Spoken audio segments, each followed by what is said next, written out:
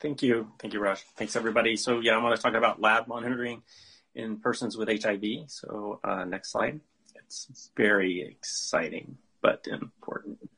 So I'm going to go through sort of a continuum process. We have people in various stages who are patients, and then how do we monitor labs across this continuum? So we set up this sort of the way of thinking of us. So you have someone who comes in who's HIV negative and they're at risk or they're alive and they need to get tested for HIV, and different tests that are available are like rapid HIV antibody or a combination HIV antibody and antigen, or perhaps even an RNA test of someone who's high risk and you're suspecting very acute infection.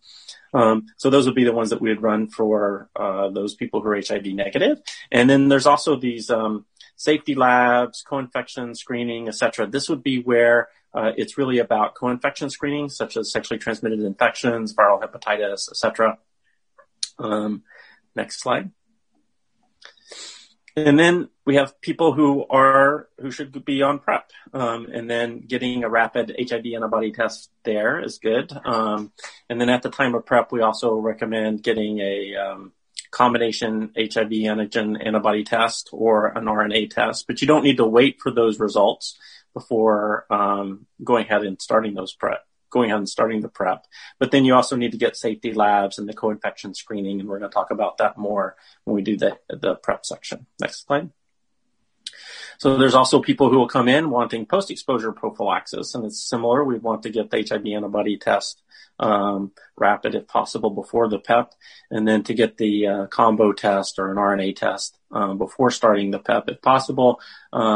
But you don't need to wait for that results. And then co-infection screening is also important. Next slide. And then at HIV diagnosis, so somebody comes in, they're diagnosed, it's a good time to get a viral load, which is the HIV RNA test, get a CD4 count. We still recommend getting an RT protease genotype.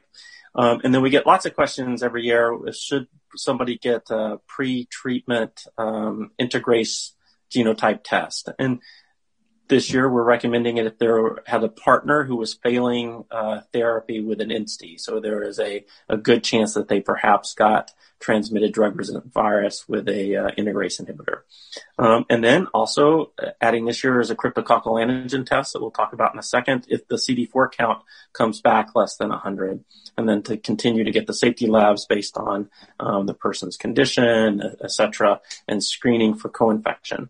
But of noted, you don't need to wait to start somebody on therapy for a lot of those safety labs, co-infection labs, unless somebody had pre-existing kidney disease, et cetera, that you need to sort out that. If there's not really suspected, then we don't want you to wait a long time for those results if necessary to start therapy. Next slide.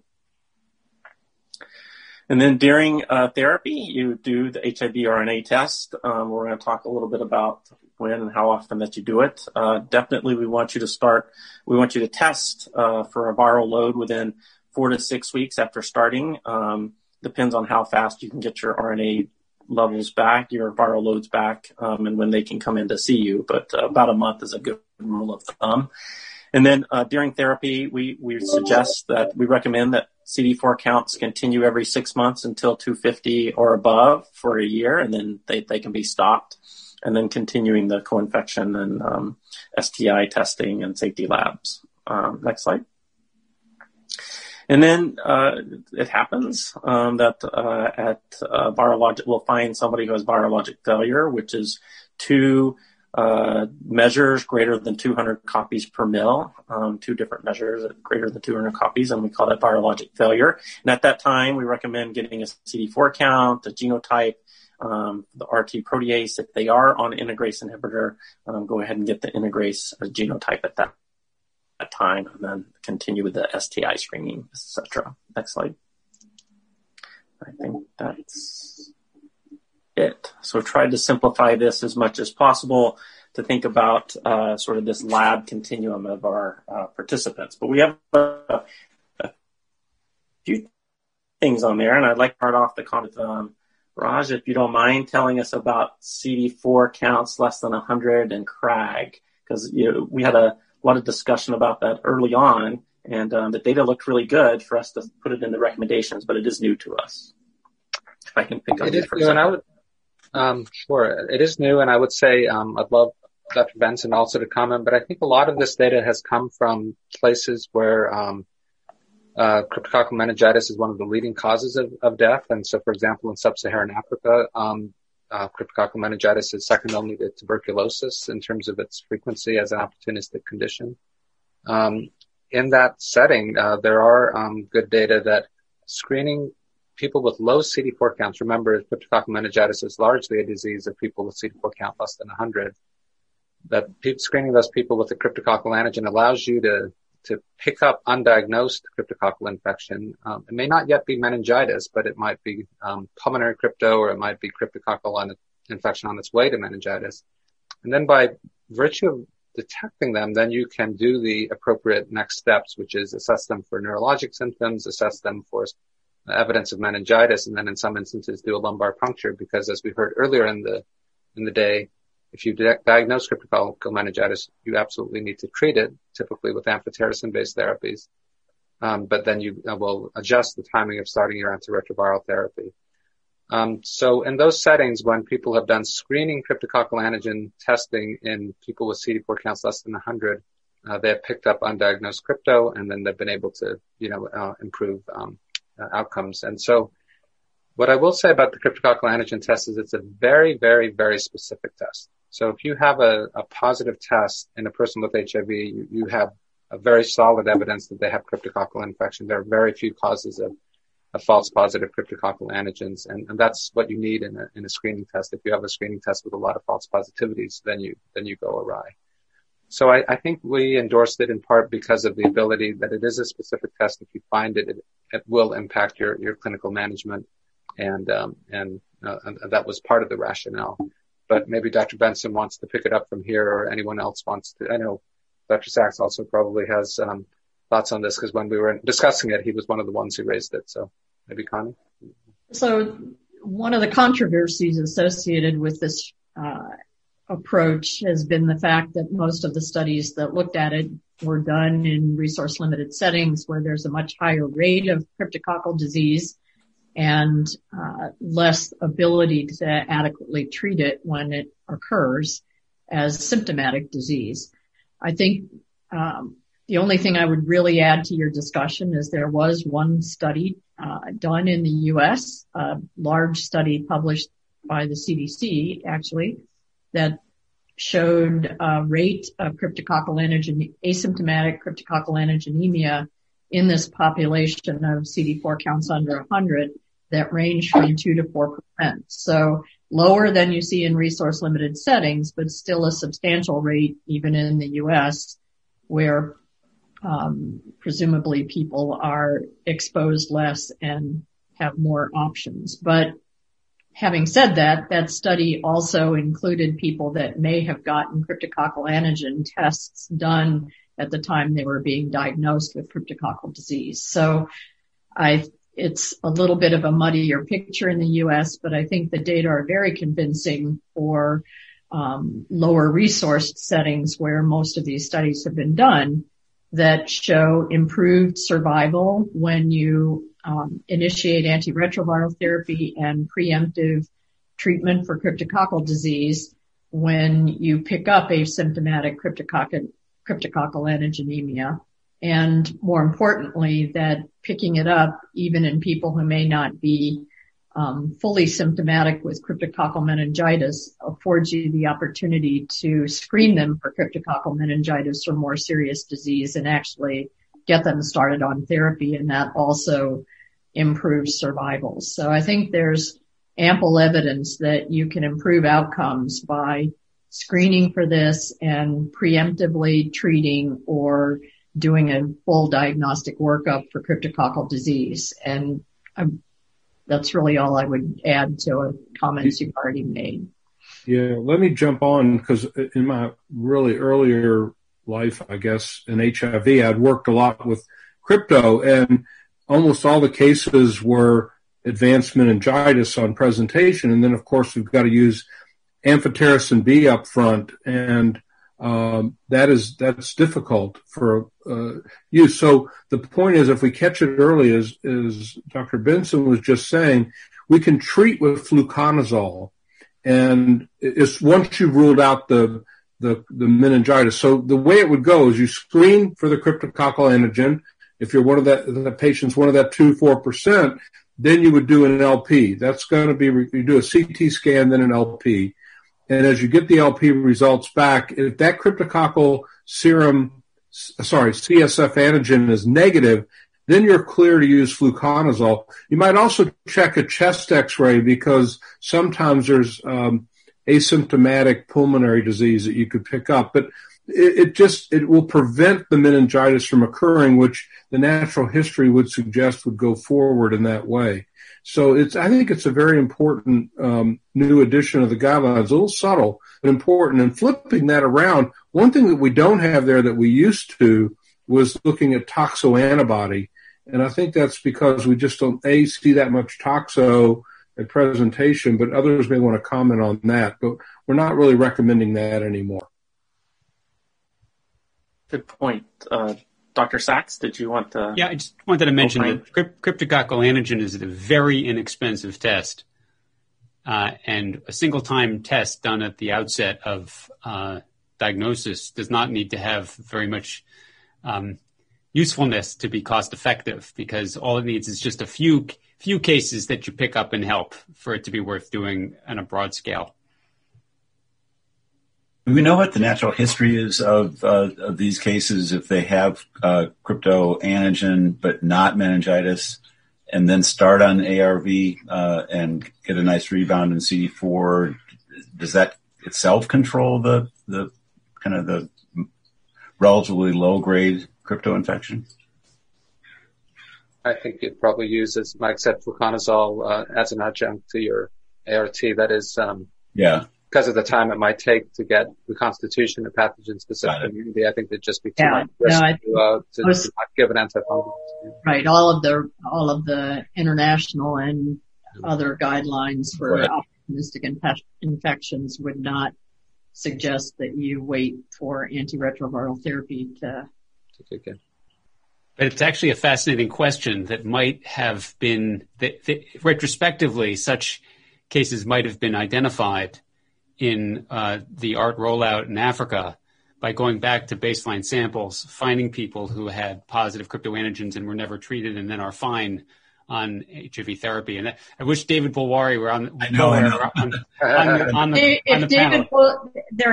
He actually has done a little bit of that. I wouldn't say it's a broad scale study, but there are many other follow-ons to his original work with this to suggest that, in fact, people who don't get preemptive therapy and just either get started on ART or don't do well. Yeah. So I think the goal here is to evaluate them for cryptococcal meningitis, and if that's not present, to start them on fluconazole therapy. And it might be worth just mentioning that even though this is new to our guidelines and in places where these studies have been done, serum cryptococcal antigen has been part of, for example, the South African guidelines for some time now, because for the reasons that have been already talked about. So this is something that in places where crypto is very common, they've been doing for some years now. So. Okay, thanks. That was fun. So the next thing I'd like to talk about is CD4 counts. So I just want to ask the panel about how they feel about not measuring CD4 counts after they're stable above 250 for a year. Does it make anybody anxious? I know that it makes sometimes it makes my patients anxious, and we have to have talk. Yeah. Although I've been impressed at how patients have accommodated to not doing CD4 testing. At first, I think they were really nervous about it. We had trained them so well to have a CD4 every visit, but I think they've relaxed as we have. I think it's like redefining undetectable as less than 200. Yeah, right. I mean, I think patients that are starting now are starting in an area that we're not doing this. The problem is the patient who's been a long patient of ours, and who's been used to doing this, and you have to sort of get comfortable with them and educate them that it's not necessary. But a lot of times it's almost like they want to know. I have this one guy that writes it in a spreadsheet, and he wants that number to put in his spreadsheet. Makes him feel good. But I do think that an interesting topic here, and again, this, we're talking to a more international audience, is, as you know, in many of the PEPFAR programs, they have stopped doing even CD4 counts at start of therapy, and a lot of it a budgetary issue. And I'm totally against that. I think it's good to have a CD4 count at baseline, and we have said that. And I want to be sure that people remember that we're not saying that don't do them at baseline. Yeah. Yeah. So I think it goes back to what, I think almost all of us were taught when we were in medical school or training, and that is, if you're going to order a test, you have to ask the question, how are you going to use the result? And so to your point, Carlos, when somebody comes in new, it's critical to know what their CD4 count is. It directs everything from even getting a cryptococcal antigen. Who would have thought it? But so that we use. But I think the whole point of this is that once somebody's been on established therapy, their viral load has been suppressed consistently, and their CD4 count now is above the threshold, it usually stays there. And even if it dips a little bit, that's not an issue of quote, immune activity trouble. It's usually that the white count has dropped down a little bit, or the percent lymphocyte, but it's not really an indication of immunologic failure like we used to call it. So it's not only just a waste of money. There's nothing we do with the result.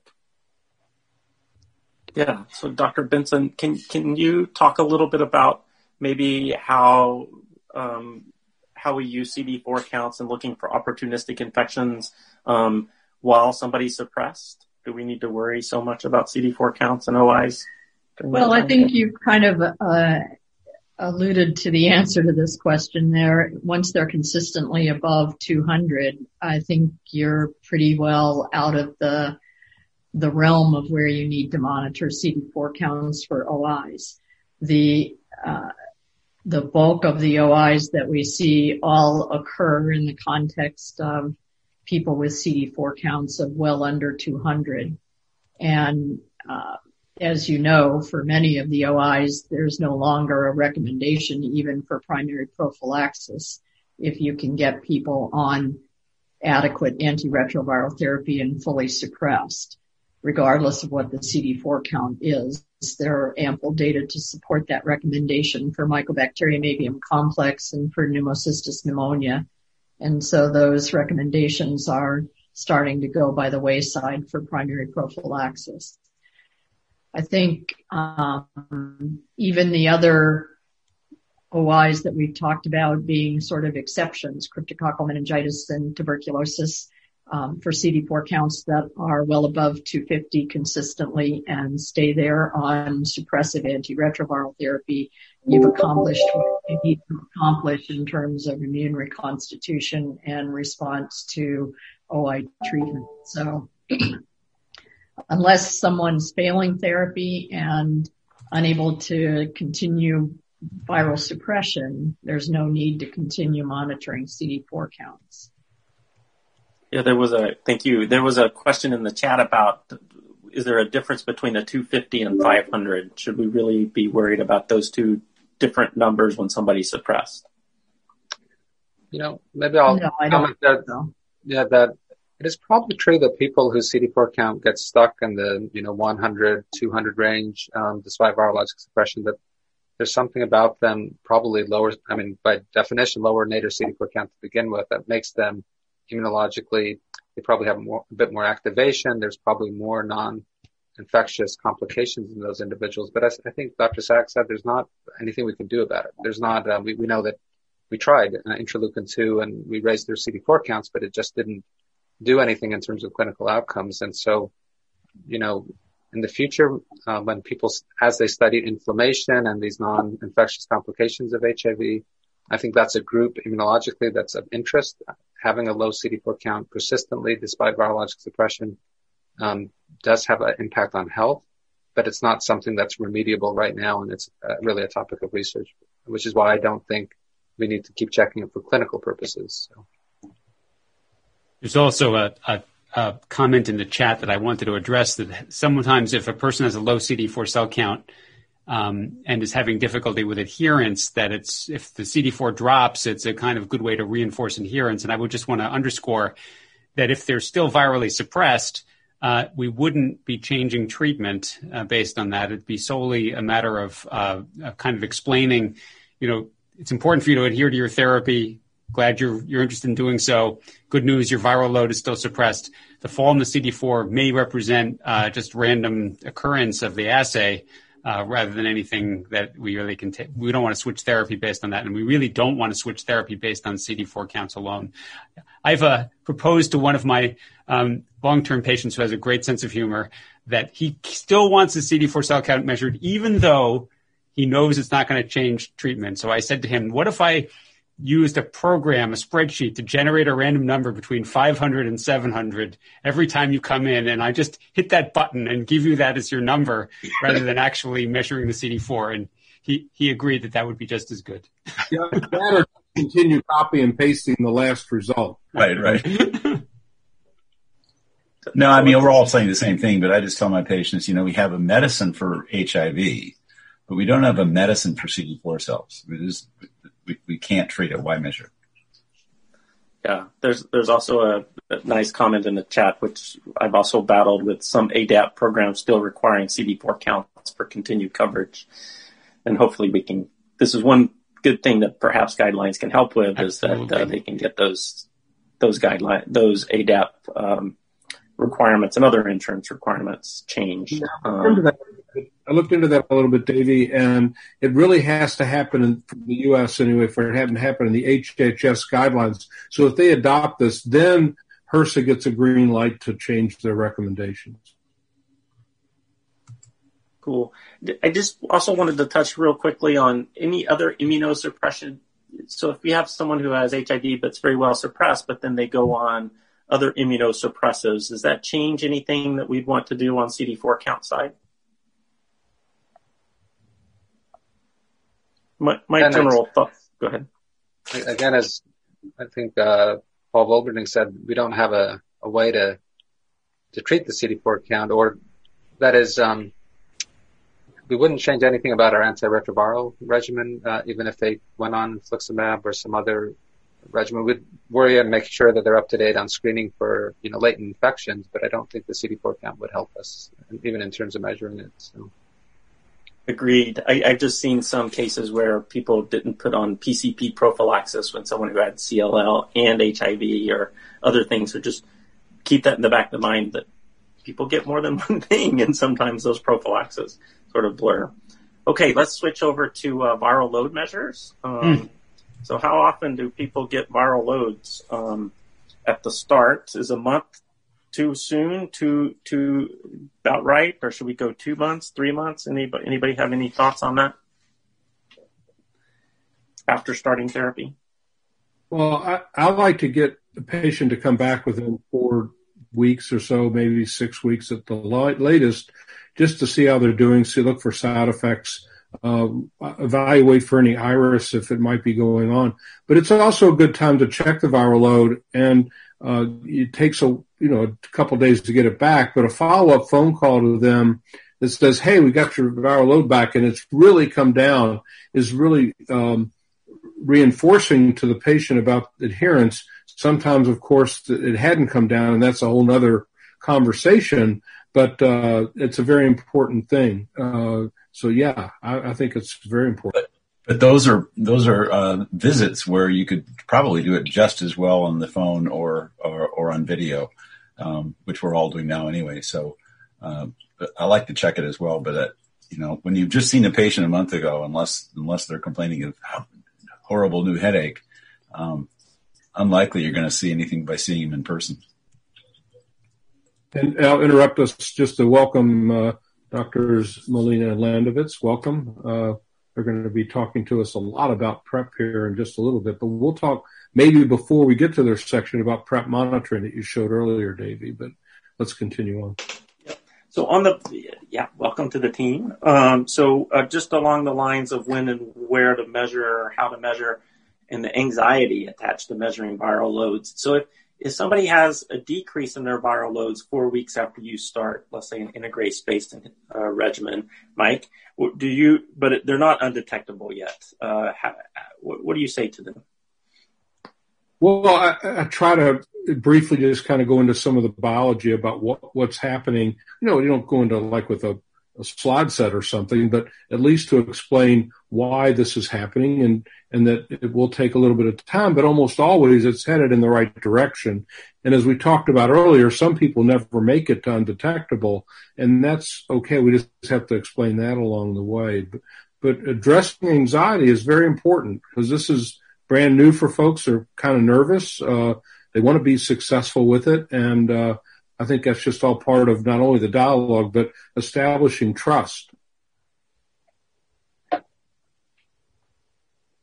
Okay. And then after somebody's been suppressed for a year, we're saying you don't need to measure viral loads so often anymore. Anybody have any patient anxieties around that, or own personal anxieties around those guidelines? I would just say that the opposite is true for some of our real veterans of taking ART, and they think twice a year is crazy. And they will, you can bring them in yearly. And that's important, to continue to monitor them. And there are other things you want to monitor people for in addition to just HIV, especially if you're their primary care clinician. But if someone has had viral suppression since 1997 and you're measuring it every 6 months, one could easily make the argument that that's too often. So I think people earn less frequent viral load measurement over time. It's not the kind of thing we can put in guidelines, but it is something that you can do in clinical practice.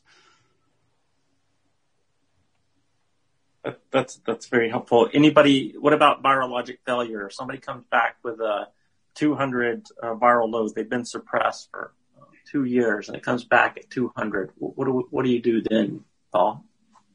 Either Paul. Panic a little bit, I guess. The obvious things are, and I think these are nicely addressed in the guidelines, is really kind of drill down on adherence issues. I think it's the most likely cause, but also drug-drug interactions. Are there food restrictions that are not being followed? Are there cation restrictions that are not being followed? The low-hanging fruit of some of these. But fortunately, true breakthroughs with the current regimens are extremely rare, and especially if the person is adherent. And then once we get, let's say they're 200, and then we measure it, and we recheck it, and it's now 5,000. We're going to do a resistance testing at that time, and then now I'm going to throw a little bit of a curveball on this question. Is that we do the genotype, we send it off for the genotype, and it keeps coming back inconclusive. Who all would do a proviral test at that time? I haven't done that. No. I'm doing the proviral test only in people whose viral load is suppressed.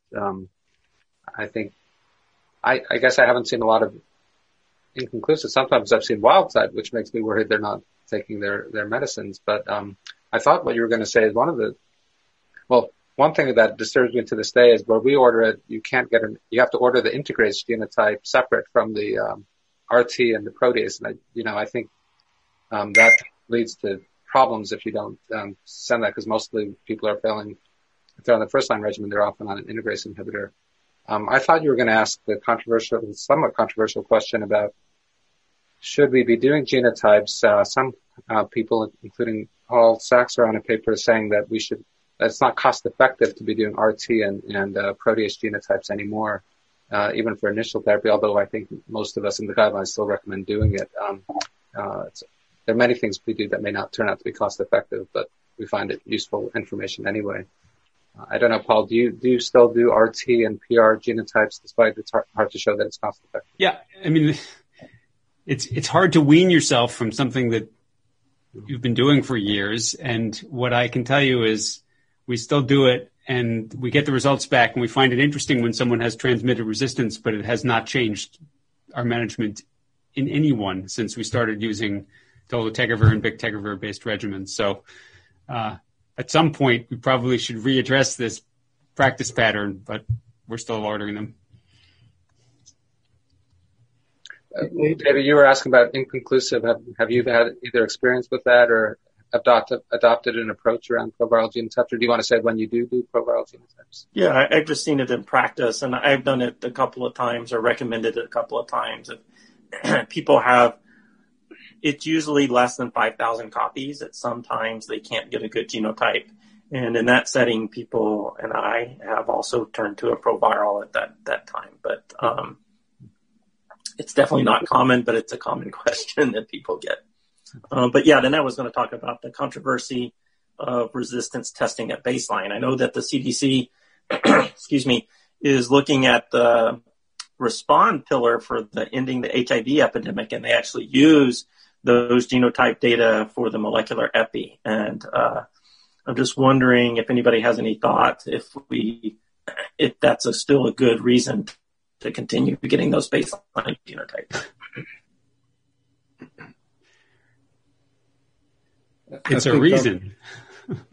It's a reason, yeah. It's cost shifting. It's paying for surveillance data using people's insurance and other payers. So it's rather than a federally funded or CDC funded program to pay for the tests, it's using people's insurance to pay for the tests, and it's a little weird. One other point that I wanted to make, that in the time of COVID, has anybody seen any decrease in the amount of lab monitoring of their patients? And is that becoming a problem? And anybody have any advice? Yeah, it is a problem in the sense that especially several months ago when we were doing a boatload of telemedicine visits, the patients weren't coming in for their labs. And I don't know of many casualties of that. We'd have to look back, but it made me uncomfortable that we weren't monitoring like we normally did. And people are starting to come back in for the visits now, so we're getting labs, but I don't know if other people were seeing the same thing. I think the other issue that was going on, Michael, is, our PCR machines were so busy doing COVID that there were not enough reagents to do the other testing. So they were sort of leaving behind.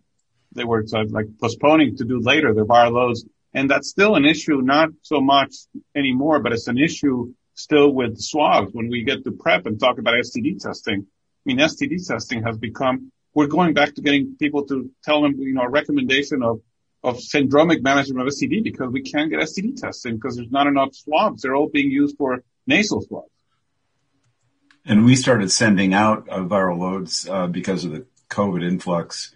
And that's what I mentioned earlier, that the lab ended up with a higher number of barely but detectable viral loads because of that shift, which was definitely COVID related. So we've hit the time, and I want to thank Dr. Smith for leading us through a great discussion. There's still some questions that are in the Q&A box that we'll try to address through typewritten answers. But I would like to segue now to our prevention section. We've got 30 minutes on the clock. We have our lead faculty who are going to take us through it, Dr. Landovitz, Dr. Bookbinder, and Dr. Molina. So we'll turn it over to you, and the panel will be weighing in. Use us liberally. Rafi, I think you're going to kick us off.